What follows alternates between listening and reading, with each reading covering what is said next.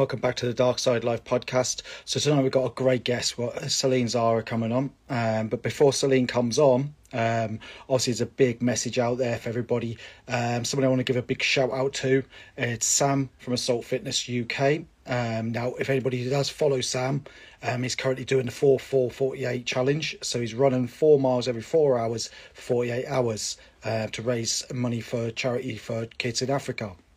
And go and give Sam, go and give him a big follow, go and give him a big shout out. So it's big, obviously, shout out to Sam from Assault Fitness UK. Obviously, he's doing amazing stuff. That's one of the big shout outs I'd like to give tonight. Secondly, someone I'm going to introduce that of a bit of a plan.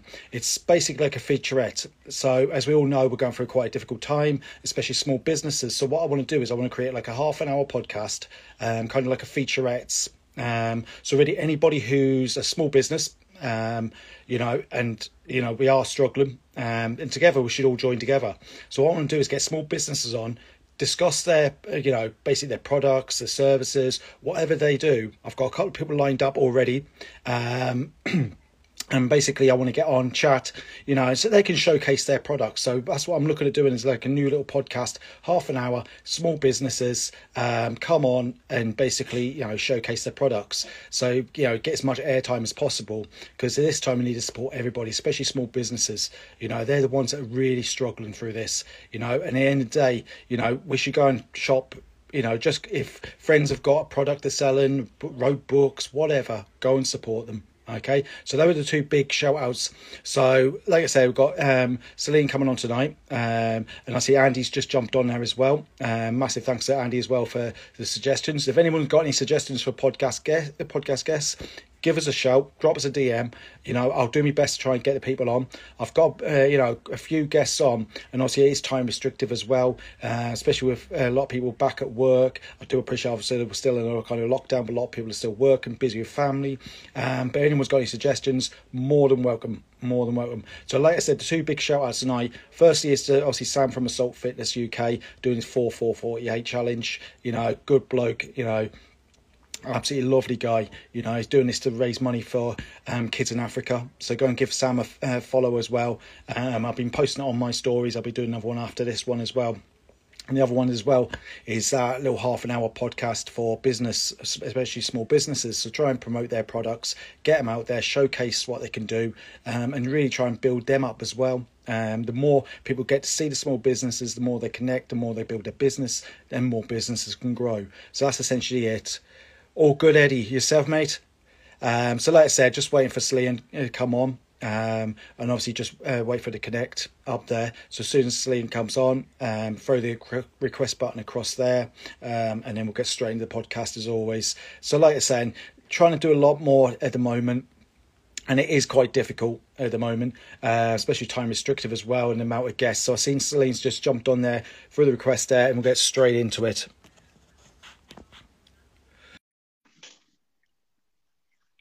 Just waiting for the load up as always. And I hope we haven't got the problems we did last time. Good evening. Evening, how are you? Good. Did you get all sorted? Yeah, finally. I'm not the greatest with technology, I'm not going to lie. Don't worry about it. Do you know what it is? I'm like a massive panic attack before I even come on here. So most people think I do it cool and calm. It's taken a lot of practice to get this much. So, yeah, thanks for coming on tonight. And obviously it was Andy who made that suggestion. So big shout out to Andy there. Now, always like to start the podcast straight away with, who is Celine Zara? It's a tough one, isn't it? I guess on a personal front and on a business front, maybe a bit different. I guess it's changed a lot over kind of the past few years, mainly. I've always been a massive creative. I acted for a long time. It's always been the arts through and through. I didn't do kind of the conventional route and go to uni straight away. I spent a couple of years just kind of trying to get my foot in the door, set up a business when I was a lot younger, learned a lot, kind of got scorned a lot. And I think that taught me a lot about kind of my natural personality. I'm quite a trusting person, and I think sometimes you can really get burnt by being a bit too trusting, especially in this industry. It's not the easiest industry, and people can be quite. They say what they think you want to hear, or they'll say benefit them, and sometimes you can end up putting yourselves in a really difficult position. I ended up having a lot of money stolen from me when I was younger, because the person that I was trying to make an ethical brand, all made in the UK, and the person that owned the company that I used to help me do that turned out to be a fraudster who'd already been done for millions of pounds of fraud. And as I've gone through kind of my life, I've learned a lot of different things that have kind of brought me to where I am today. And I think I'm very, you get what you see. And I'm very honest with my everything, the way I design, why I design. I'm maybe not your natural designer in terms of fashion, in that it's maybe a bit controversial to say it, but I don't really follow fashion personally. I'm not really in on trends. If I like something, then it's because I like it. It's not because someone says I should be wearing it this season, and it's something I'm really passionate about. I think, especially nowadays with social media being so big in people's lives, I think we're at a really weird kind of societal point in self-expression, and that's kind of why I really wanted to go into fashion, because I think there's a lot of companies out there that push cheap and push fast fashion and throwaway fashion, and it's not good for anyone. Apart from the companies that are making the money, it isn't good for anyone. It's not good for the people buying it. It's not good for the people making it. It's not good for the environment. And it's really that's kind of spurred me on to take a big jump and finally put all my eggs into one basket and take that leap into setting up my own company, and having the confidence. I think I lacked confidence in my own design style for a lot of time. And it wasn't really until I graduated that I kind of gained a little bit of confidence in what I actually produce, and in what I design. So yeah, that's a mini me. A mini you.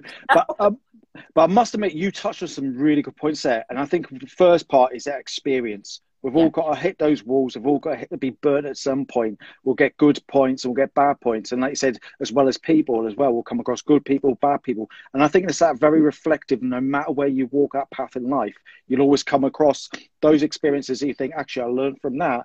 I'll take that, apply that. And it's very much that learn, apply, and it's almost like that kind of part of like learn, apply, master. So you've got to keep practicing this. It's that continuation. Now, like you said, with your designs, and I must admit, with even the website, the way you put things across is very professional. It is at that professional level, you know, and I know obviously you've had some high-end clients as well, and you know you've kind of worked it. And one thing I really liked as well is that part, is that uniqueness, that originality, that you won't just go down the same route. And then again, if you look at a lot of the big, like obviously fashion design in the world, Alexander McQueen, you know, you and there's many, many more, and you see it in music, you see it in, you know, and I think what it is, you've got to have that creative part in you, but you I kind of say when you create a brand, you're signing your own signature. Yeah. That is your signature straight away. And I think you've got to put a stamp on that. And that's the way that you kind of define yourself as a business person. And I think what it is, and that's like what I said on one of the things I really wanted to get done on a new podcast was the small businesses, to reflect on them. Because I think obviously we're being hit so hard, especially the last year. And I think what it is we've got to support small. If we don't support small, then you've got to think all these big companies, you've got especially now, you can go on Amazon, you can go on that. And I must admit, I've shopped on Amazon and to be honest, I've regretted it on some parts. I've literally went and ordered a coat for my wife, expecting something that came from China, and my 9-year-old daughter could wear it. You know? So much.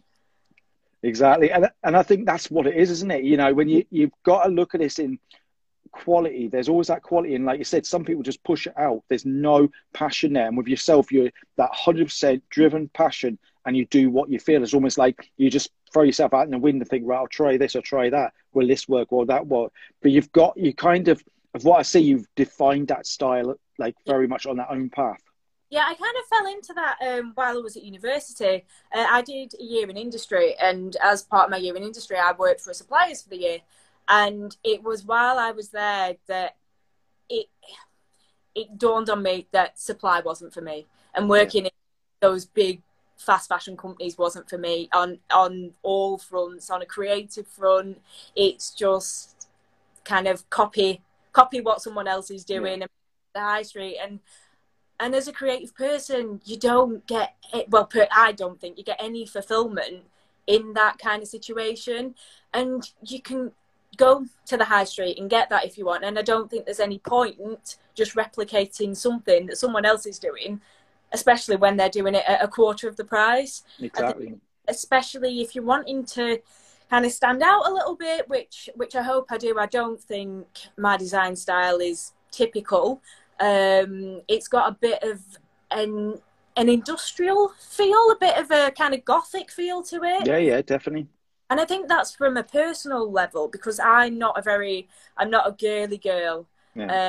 And sometimes I think people might struggle to put the two and two together. People that know me, I'm in my gym gear most of the time, primarily because I'm working most of the time. I don't get dolled up to the nines. I don't wear a face full of makeup. And sometimes I'm thinking, when you work in fashion, people expect you to have a certain appearance. Yeah. I don't really fit into that bracket. And then when I produce kind of the products that I produce, they are the higher end. They are the more luxury products with a real attention to detail. And because that's not me on a personal front, I think sometimes people can find it quite jarring that I would produce something like that. Yeah. And I think it's a really awful stigma to have against people, just to judge them on the way that they dress. Because I would still use my products, but I dress them in the way that it would suit me. Or you can dress them to go out if you do the whole face full of makeup, heels on, and off you go. And I think I know that when I make a product, I buy from all small businesses. I do. So one of my products in turn supports probably about 10 small businesses in the UK, whereas you can go to Michael Kors, spend 10 times more on a bag that is just a basic bag, and you're just paying for the name.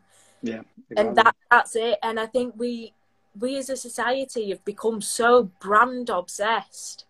I'm not in this to be a massive global superpower name. It's not who I am. It's not what I care about.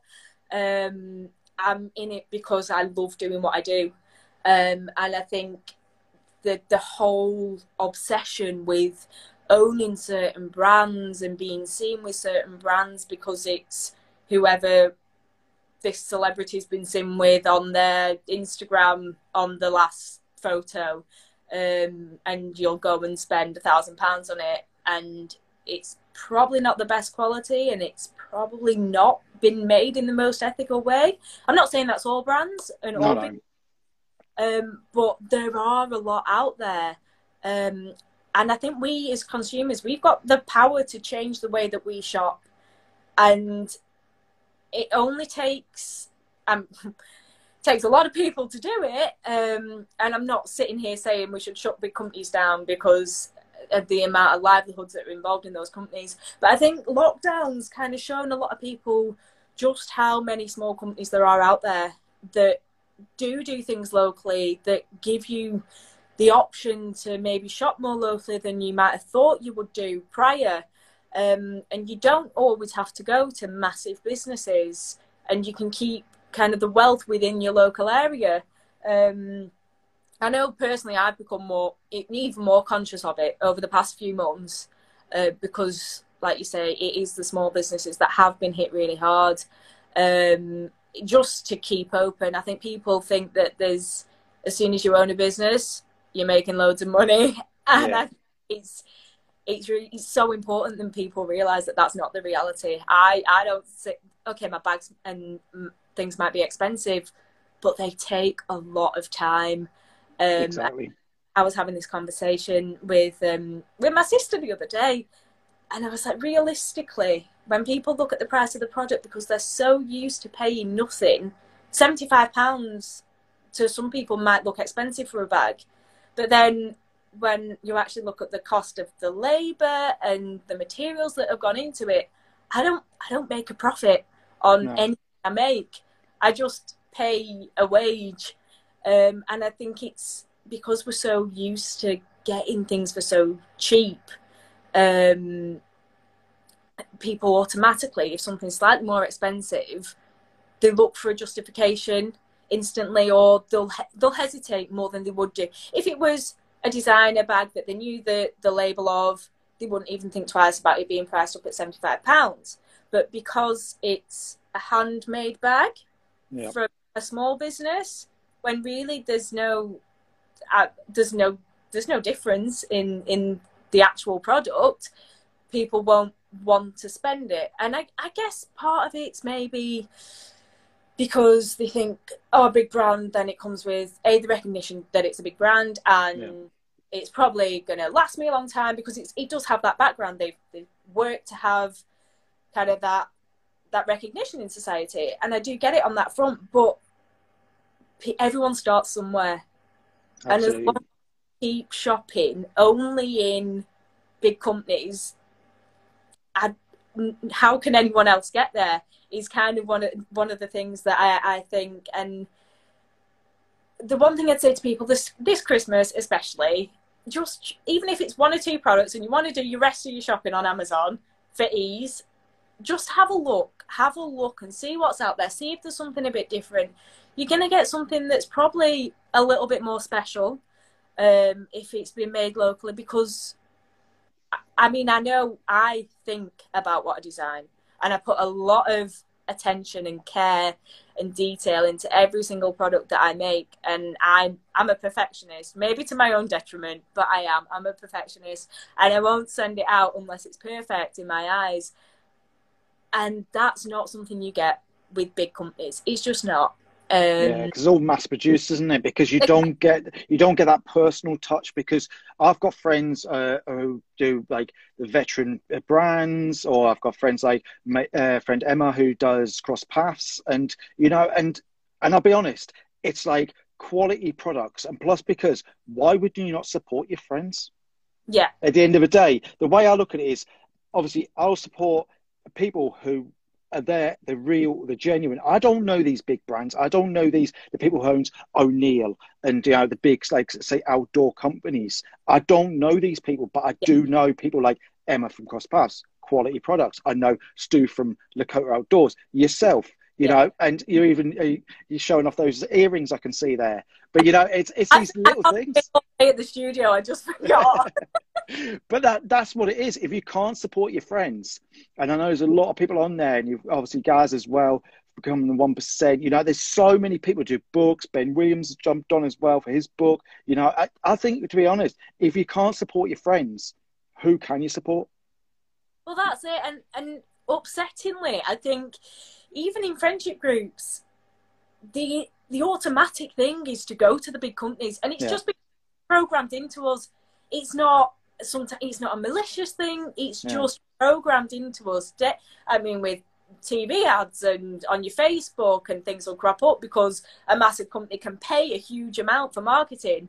That I simply just can't afford it. Yeah. And it's, as a small business, it's balancing up where you can afford to maybe put that extra couple of quid into a bit of marketing to try and hope that maybe someone down in London will see it and like it, and you'll get an order there, rather than these big companies who have thousands and thousands to throw at marketing. We just don't have that. And so kind of rely on your network of friends and the people you know, even if it's not to buy from you, but to help you just spread the word a little bit, and maybe just tell someone that they know at work if they've gone, oh, I'm looking for something for my friend for Christmas. just think and maybe just drop your friend's company in and give them a bit of a recommendation, because it really does all make such a difference. But to me, every single order matters. It really does. And like you say, we all know people that have their own companies. So it just makes sense to buy from people you can trust as Absolutely. Well. And like you say, why wouldn't you support one of your friends, or at least someone that's come to you through a recommendation, rather than a mass-produced warehouse in China where you don't know kind of the ethical standards of production, or where they're getting the fabrics from, or how they're treating their staff. And some of the things that happen in those countries, they're not pretty. And we're very blind to it because we just get a parcel through the door.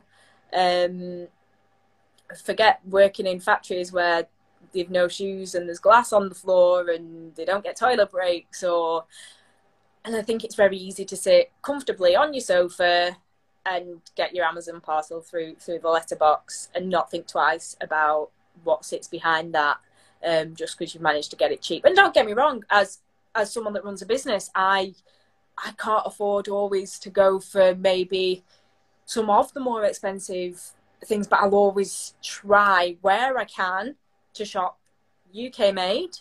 Yep.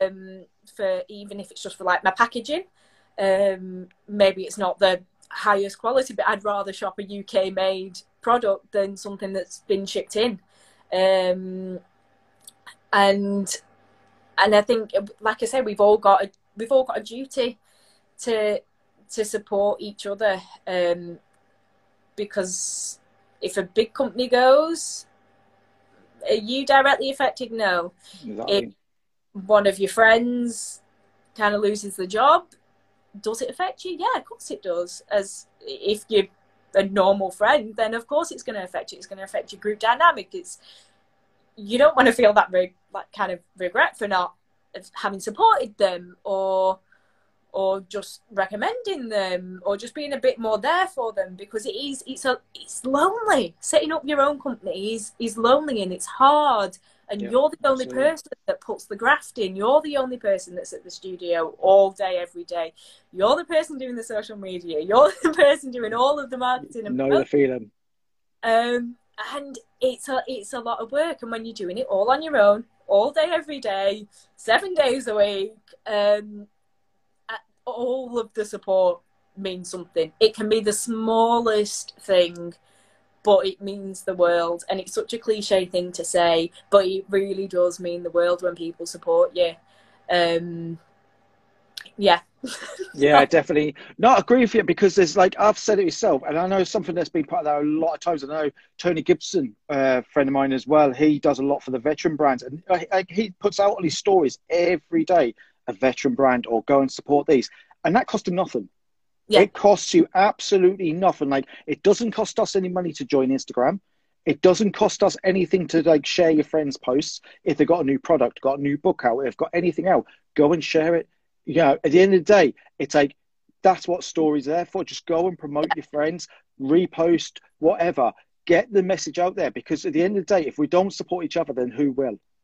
That's as simple as that. That's the only way I can define it. Because to me, I will spend most of my time, you know, supporting, even like I've done a creative writing business, and I was like, right, I'll just start supporting other people, put it out there, because at the end of the day, I'll give people recognition if it's a quality product. And that's the way I look at it, because we all want something that's quality. Because it's very true. You could go to, like, say, Primark. We all know Primark doesn't make their clothes in the UK. It's all foreign, because it's the cost. It's cheaper. Yeah. And that's exactly what these big brands do. All we are is we're kind of being sucker punched with this big logo, and that's all we see, but we don't see the behind. But those people like yourself, you know, and all other people, those small businesses that are continuously, like, 7 days a week, and I know exactly what it feels like. You've got to do all this social media, and that doesn't take 5 minutes. You might be like there an hour, 2 hours to do this. They said photo shoots, selecting the right shot, doing this, doing that, and that takes time. And we're not getting paid for that bit either.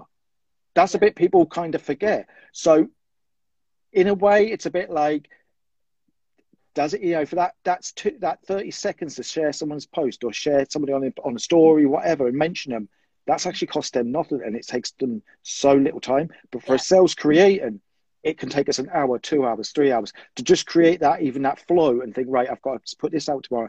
I mean, I'm up at 5 and I'll think, right, I'm either going for a run or I'm like creating something for social media. And I think, right, I want to do this. I want to do that. Or I'm up till 10 o'clock at night and I think, right, I'm write this out. Does that sound right? And I'll change that around. I mean, I literally wrote a full book like through lockdown, the original lockdown. And I was up at 5 o'clock every morning writing a chapter, and I made myself a promise.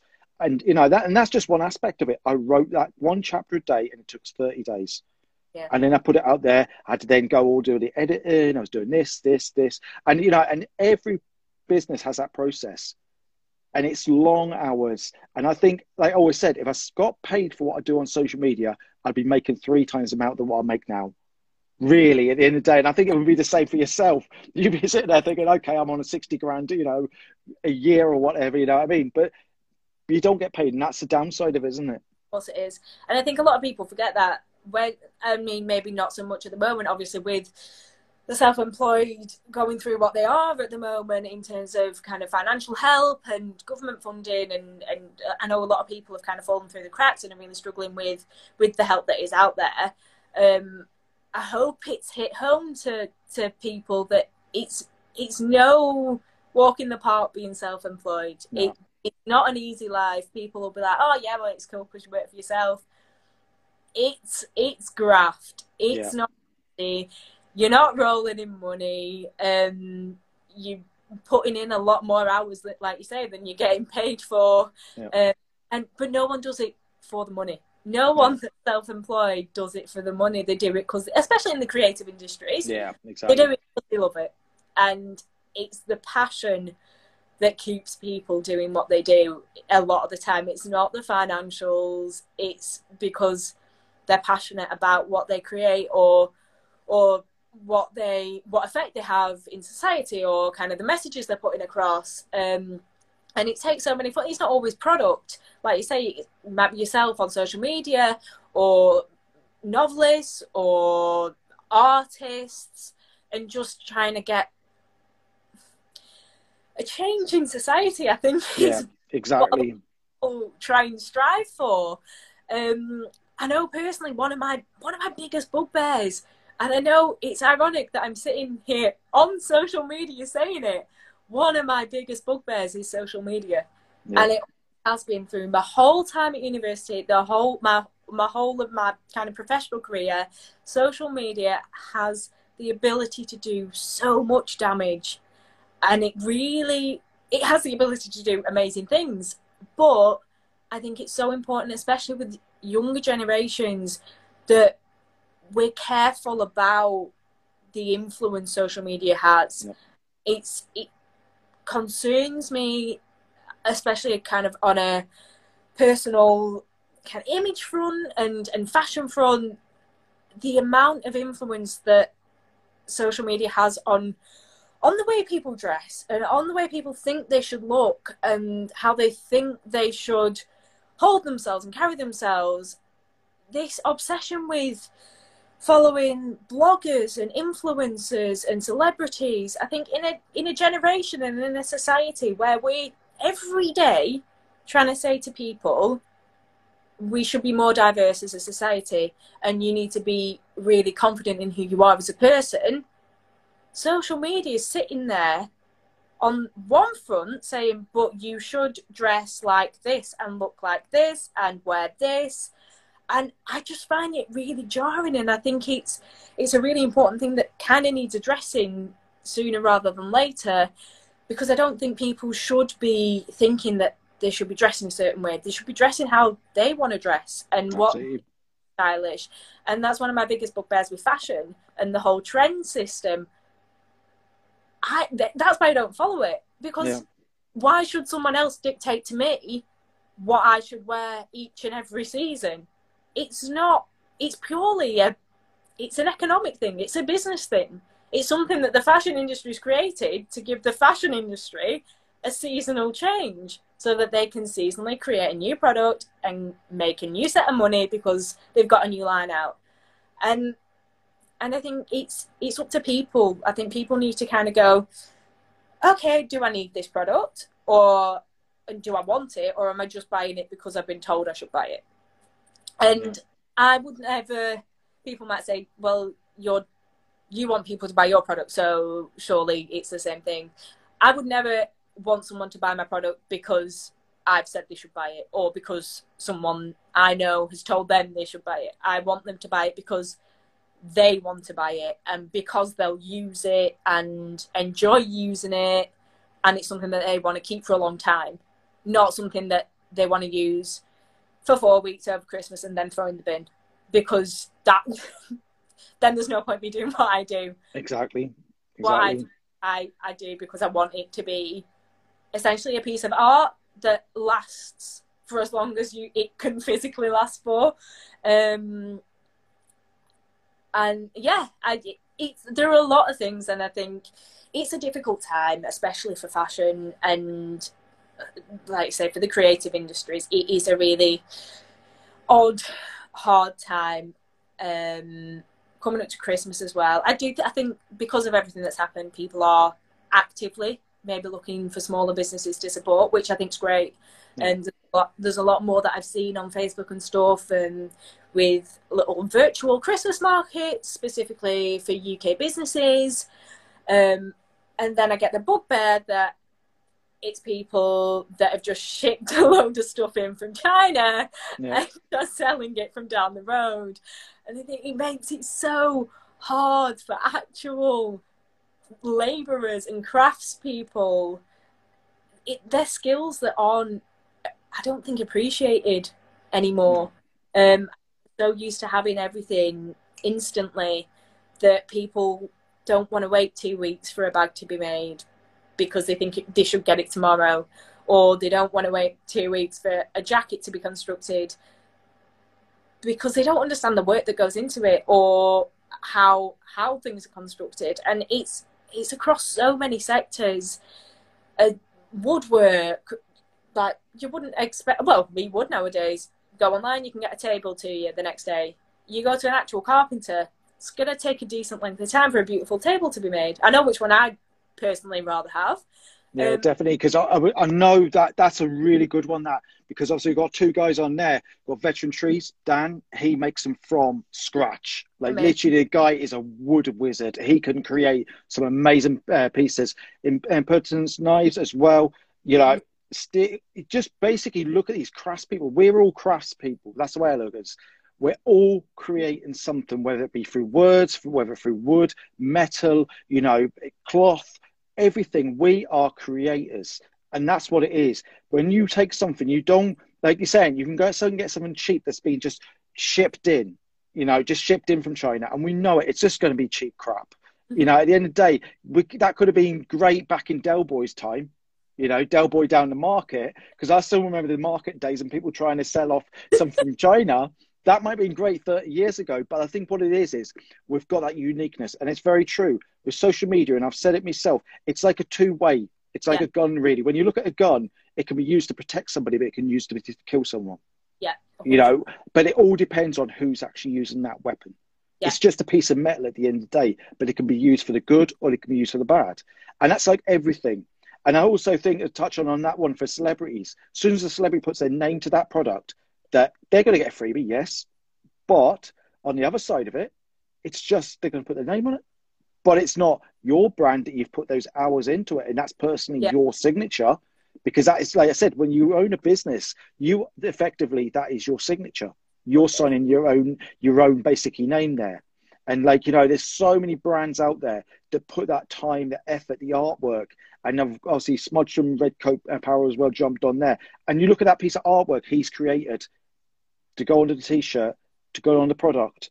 And like yourself, those earrings, and I look at it and I see it, when I see the photos, and I think they're really top quality there, because you can see the time and the effort has really gone to every part of that, because you've kind of had to think, right, I want an earring, but I want something different, but it also reflects me, but also somebody to pick it up and look at it and think, that's really nice, that, you know. And but how long did it take from thought process to paper or design to the actual final product? And that's the bit people forget. Like I said, we can quite easily go and do a Del Boy and go and flog them down the market, or on eBay, or, you know, all these other sites, or, you know, Etsy as well. Etsy's a big one. So we can all go and, you know, flog all this rubbish that's being bought from China just to make a few quick buck. But the real artists are the ones we've got to support. And, you know what I mean? And it's everybody out there. But the good part about it is we now become more individual. Yes. You know, as a society, because we're individual writers, artists, designers, wood people, you know, every part of it, we're individualizing it rather than being mass. And I think that's a really good part of it as well. And I think because nowadays, I think it's even easier to see the distinction between something that's been made by kind of an individual artist, like you say, and something that has been mass produced, because the actual detail in them tends to be worlds apart. If you're buying something that's been bespoke made, if you actually look at it, it's probably the attention to detail in the way it's designed, and it's not had corners cut because they're trying to save money in manufacturing. Those corners will just be, you just do it because you know it's going to make the product look better. Okay, it might take you an extra hour, but you still just do it because you know it's going to make it look better, because you do it from an artist's point of view. You don't do it from a financial point of view. And I think that's the thing that you lose in mass production. And when you do buy individual products from individual craftsmen, you can see the difference. You can see the quality, you can see the love and the passion and the creativity. And it is a skill. Not if everyone did it, they don't. There's only certain people that have, for one, the guts to go, yeah, you know what, I'm going to do it. And if it doesn't work out, it doesn't. You've got to be strong. You've got to have guts to go and do it, because you know from the offset it's not going to be easy. And anyone that is a creative and runs their own business has made that decision to go, it's going to be a graft and it's going to be a slog, but I believe in it, so I'm going to go and do it and hope. And I can't imagine that any of the businesses that you know and that are watching now, no one's sat there because they've gone, I want to be the next global brand recognised for X, Y, Z. As a craftsman, you can't do it, because then you have to start outsourcing it, and you have to start sending it to big factories because you can't take it capacity-wise. Do you think that loses that touch? Do you think if you start off small and then you work on that product and then you became larger and larger, and fine, you're thinking, right, more money's coming in, but you lose that quality edge, you lose that almost uniqueness to the product, isn't it? Once you start getting bigger and it starts going into, like you said, the mass production part of it, it may be okay on certain elements of your business where you think, right, I need to mass produce that on that part, if you say 50 orders, but it's something that's quite straightforward, you know, that can be done, but it's still, the quality's there. If you can guarantee it, great. But once you start going bigger and bigger, and like I said, start outsourcing it, do you think it loses that touch, that uniqueness? Yeah, I think it does. I think it's a fine line, and it's a really hard balance for a lot of small businesses, I think, because at the end of the day, anyone that's got their own business, they want to be able to make a living at it. Yeah. And that's the dream. I'm not saying a massive living, but they want to be able to pay the bills and live comfortably. I think that's the dream for a lot of people that own their own business. And I know I personally, with the amount of hours that each product takes me, in terms of capacity, I couldn't take a huge capacity.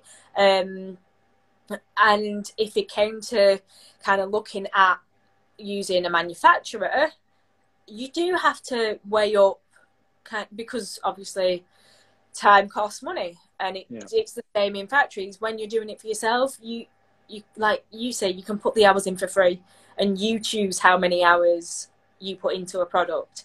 When you're outsourcing it, it then becomes X, Y, and Z.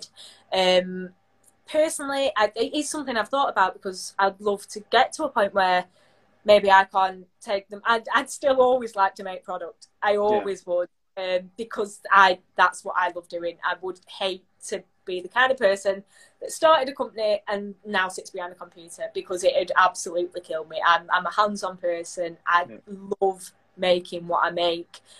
Personally, I'd rather carry on making it all myself, and whether that'd be a supply and demand situation in that either you take a waiting list and do it that way, and you go, okay, yeah, but it goes and you won't get it for a month, and do it capacity that way.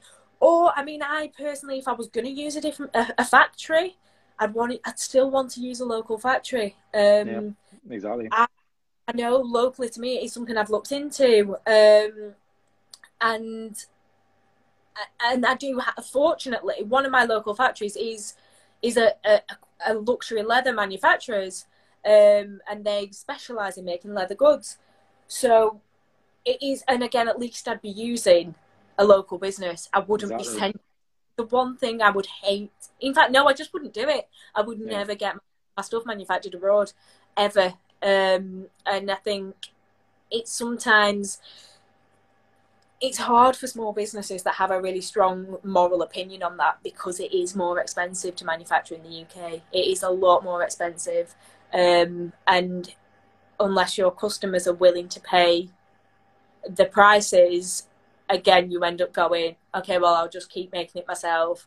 And I'd rather go for a waiting list situation than outsource. I'd rather do anything than outsource to a foreign factory where I don't know what's going on, and I can't guarantee they've not got the same kind of government rules in place in terms of health and safety. I just couldn't do it. I couldn't send my stuff abroad and then not see it and it just goes straight to a customer. I think I am a control freak in one respect. But you're right, though. You're right what you're saying. You've got to have that element of control over, especially quality, because if you know, like you say yourself, if you've got a British factory there that's going to, and you can have that 100% input to make sure that quality is at the highest level it can be. Once that leaves, say, the UK, you automatically lose control, because it goes into somebody else's hands and you don't know. And, you could be thinking, oh, great, they're producing 50 bags in X. They could be producing 100 and pop it out of the back door to sell down the market, and to make themselves a quick buck. You've got no control over that whatsoever. And I think that's what it is. You've got to have an element of control over your product, because at the end of the day, that's like, you get the rip-off market, you get the whole scammers, you get so much, and we see it in the fake trade as well. And I think something, and especially like places like eBay, even Amazon they do have some kind of control on it, but there isn't that. With you, everything is your own. And you know that if you work alongside local producers, there's that quality that's going to be instilled in it. Plus also, it's not as much that when you kind of go into that factory environment, you kind of do it as a moral. Yeah. So you always think about other people as well. Those workers, are they getting paid to the right rate? Health and safety, are they working in a safe factory? Because I think that's what it is. When we look at brands and big brands around the world, yes, they are in every shop. And like you said, it's so easy. You can walk into a shop, even the big designer shops. You can walk in there and go, oh, that's amazing, that. But it wasn't made by the person who originally designed it. Yeah. That could have been done 8,000 miles away in a factory, where basically someone's literally lost a leg to make it, but they've still got to carry on working to feed a family. Yeah. And I think that's what it is. It's that moral compass we've got to follow. And I think that's the best part of it, because when we know what's right and we know that's being produced right, we know on that moral level that nobody's being taken advantage of it. Yeah. And it's that part that yourself, and you can hold your head up in pride, really, can't you? Exactly. I think I'm definitely a more conscious shopper now than I used to be. When I was younger, didn't really think about it, but it wasn't really something that I was ever made to think about. It was never something that I had to think. Like I said, when I was younger, we didn't have social media. I wasn't exactly telephone, and I think now, and that is one way social media can be amazing. It's so much easier to get opinions out there nowadays, and to try and have an impact in a positive way globally. And it's not just an ethical thing, it's an environmental thing as well. Exactly. We can buy from someone in the UK that it's only gone from my house to Manchester. It's not a massive. It's not come over on a plane. It's not. Yeah. And it does make a big environmental difference. And I think it's our duty as shoppers to change our shopping habits. And I think that's what it is. It's habits that people don't like to get out of. So used to going to certain companies, and you might just type www in the top of your search bar, and if eBay comes up at the top, then you'll on eBay and go and have a look and see what eBay's got for black bags. And I think the thing to remember is small companies, we don't pay Google millions of pounds to be at the top of the search engines either. So exactly. Once again, exactly back to like the word of mouth thing, and like you said, sharing a friend's product on your social media automatically helps them to hit a whole different demographic of people that they personally on their own social media couldn't do. And that's so helpful. Even if 5 people do it, that can be 5,000 people that have seen your product that wouldn't have seen it before. Exactly. And whether they like it or not, it's still 5,000 people that have seen it.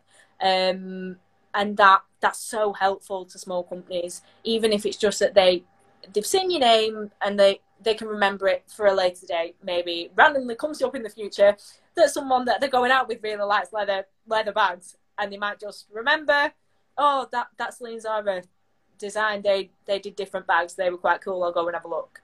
And it does make such a difference. And on the ethical front, I think it's, and people will always balance it with price. They always will. And unfortunately, like I say, I think we've become so used to having everything cheaper and cheaper and cheaper. And now, as a society, I think there's quite a movement to shop quality over quantity. And I think it is such an important move that everyone should try and make, because we've all got loads of clothes sitting in the cupboard that we don't use, and what's the point just redoing that every year? Exactly.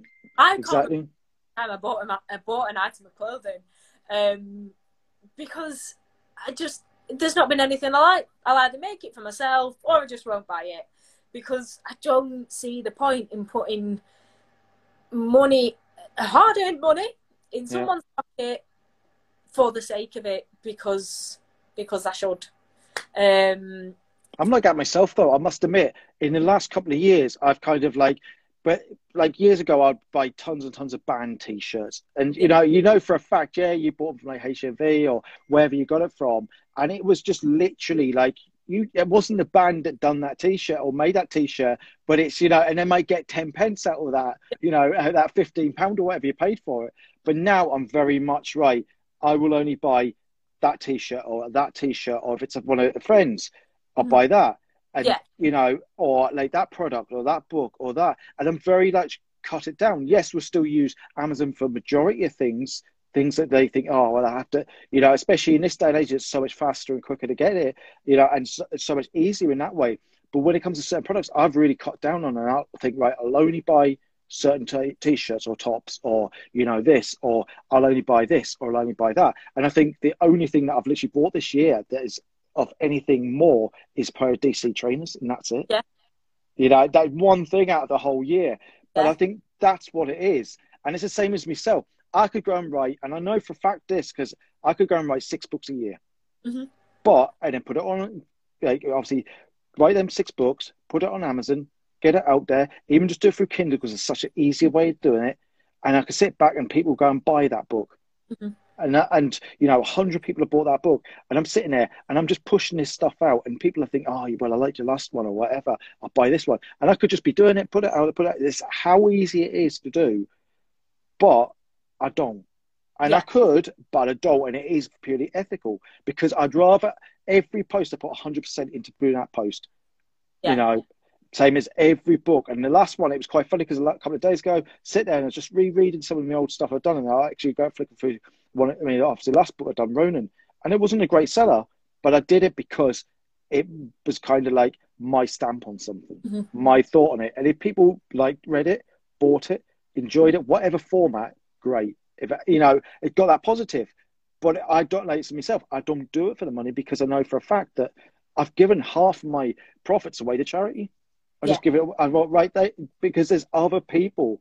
It's only with buying. Obviously, writing Ronan was different. Every book before Ronan, all that money went to charity. I just gave it away. Same as t-shirts. I've done t-shirts, but I've said design this t-shirt and that, give the money away to charity, because to me, that's nothing. I'd rather see other people, be helped. And even if, in my own words, if that helps somebody else, great. But what it is I know I will never ever stoop to thinking I'll just take somebody's money. Yeah, well, exactly. It's unfair to, like, the way I look at it is, and you're basically ripping someone off. And how can you kind of kind of cool down at the end of the day and then suddenly think, but at least if you do it ethically and it's something right and it's all done right and you're doing it for the right reasons, you can sit back, relax, and think, yeah, it was worth it. Yeah, exactly. And I think you have to be able to live with yourself. Yeah. And when you're the person producing products, you have to be able to, like you say, sit down at home and know that everything's been done to a certain standard ethically and in terms of its quality. And if if it didn't meet that, I couldn't send a product out. Yeah. It just wouldn't be me, and I'd shut my company down, and that'd be it. When you start losing passion and care and ethics and morals, it's a really slippery slope when you start selling out, if for want of a better phrase. Like you say, I could not have put the whole top detail on that bag, sold a little leather bag for a quarter of the price that I'm doing these, but what's the point? Anyone can do that. Yeah. And do you think it's ego? Do you think it's ego that pushes a lot of, like, people? They start getting that interest, they start getting the money coming through, and then it's that ego, isn't it? It's that ego starts driving them, where they start seeing that path where they think, actually, that's an easier path. I think it's the easier. Yeah. Don't necessarily know if it's ego per se, but I think it's, well, you and I both know it's the hours that go into the deal. And I think they go, you know what, if I can get the same amount of money and do a fifth of the work, some people might say it's hard working. But personally, I'm a designer. Yeah. So I have to make something that's been designed, that's not just a little square that's sewn together. Otherwise, there's no point for me. Absolutely no point, because that's not who I am. It's not what I do. And like you say, I couldn't take money from people for something that's a little bit crap. Exactly. It's almost, that's what it is. You've got to have it's almost like that, the moral compass of a Del Boy almost. He's a good guy, but literally at the end of the day, he is like, he's making his money off selling rubbish down the market, 100%. And I think, it's like I say, my products might be slightly more on the premium end. Yeah. But I mean, then maybe people might say, well, they're mine, so of course I'm going to say they're well made and they are a quality product, but they are different, and you won't find them on the high street. Yeah. You just won't, and that's not an ego thing. That's the high. That's a fact. Yeah, the high street won't pay for the amount of detail that's in them, unless you're paying thousands of pounds for a bag. And what frustrates me is, if what I was making was coming out of Michael Kors, they'd be charging £400, £500 easy, and people would buy it. Yeah, because it's a small business that's not a name.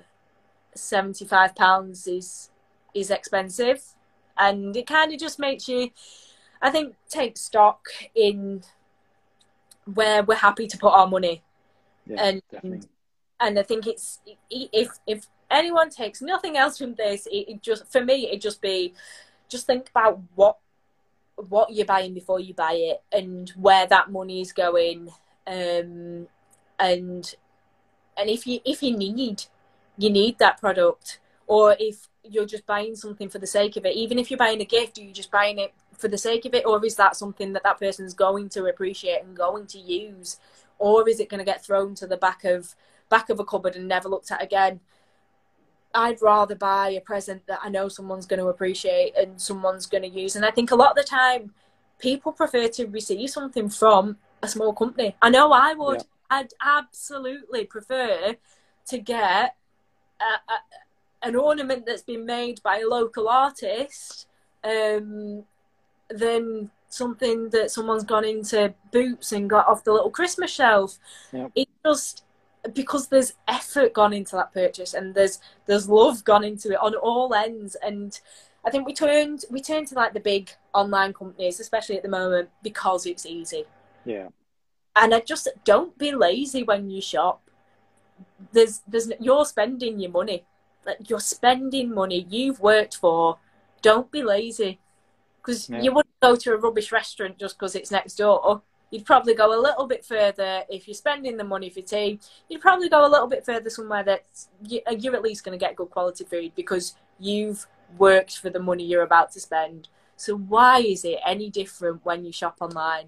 Exactly. I don't think it should be. I think everyone should just have the same thought process with any time they're spending the money. And I think it change a lot of people's shopping habits.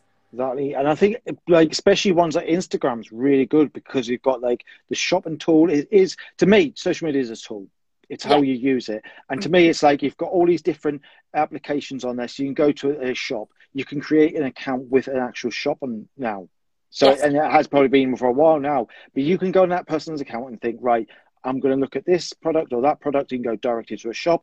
Everything's there. So if you follow them on social media, we'll also have those hyperlinks and in bios, you know, to take us to like websites. And I think that's just a genuine, an external where people, you know, if they're not quite sure, if they've done a Google search or something, it'll show up.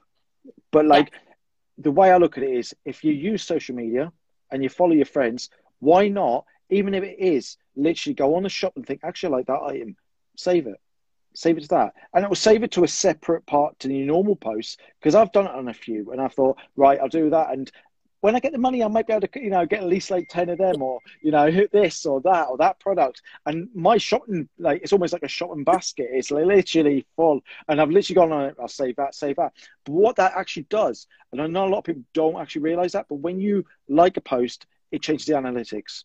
When you share it, it changes the analytics. When you save a post or a product, it changes analytics. So what it does is it pushes you ahead of the game almost. So every time someone saves something, shares something, likes something, comments something, and it is, hashtags are used for a wider audience, but every time you're doing that, you're liking, sharing, commenting, you know, even saving a post, that will change the analytics. So your friend who's selling that product will go ahead of somebody that you don't actually know that's selling something else. So you're always kind of pushing your friends forward. And I think that's a really good way of doing it. If you stay on social media and just go from company to company, all your friends' companies, you can literally determine their direction they're going in. And it's always going to be forward. It's always going to be ahead of the game almost, you know, and it's going to be like rolling on. So I think that's the way I've generally started looking at it more and more over the time, getting to know social media a bit more in depth. And it's like, that's the best way to keep pushing his friends forward. Think of it that way. Every time you utilize that as a tool, you know, we don't think much as a like, and it's not about likes or shares, but what it is, it's the impact it have on others. And that's the way I've always defined my work, especially. Yeah, and I totally agree. And I think small businesses do rely on support, is the top and bottom.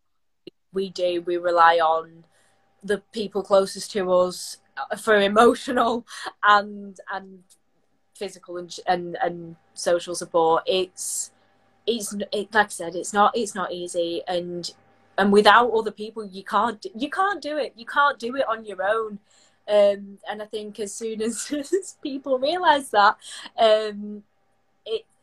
they, like you say, you can really help your friends get a lot further. And if you appreciate the amount of hours that they're putting in, like you said, for 1 minute of your time, if you can help someone else maybe progress their business, why wouldn't you do it? Why wouldn't you? Absolutely. Because I know we're just coming down the last 30 seconds and that has just absolutely flown that hour. But like, Scotland.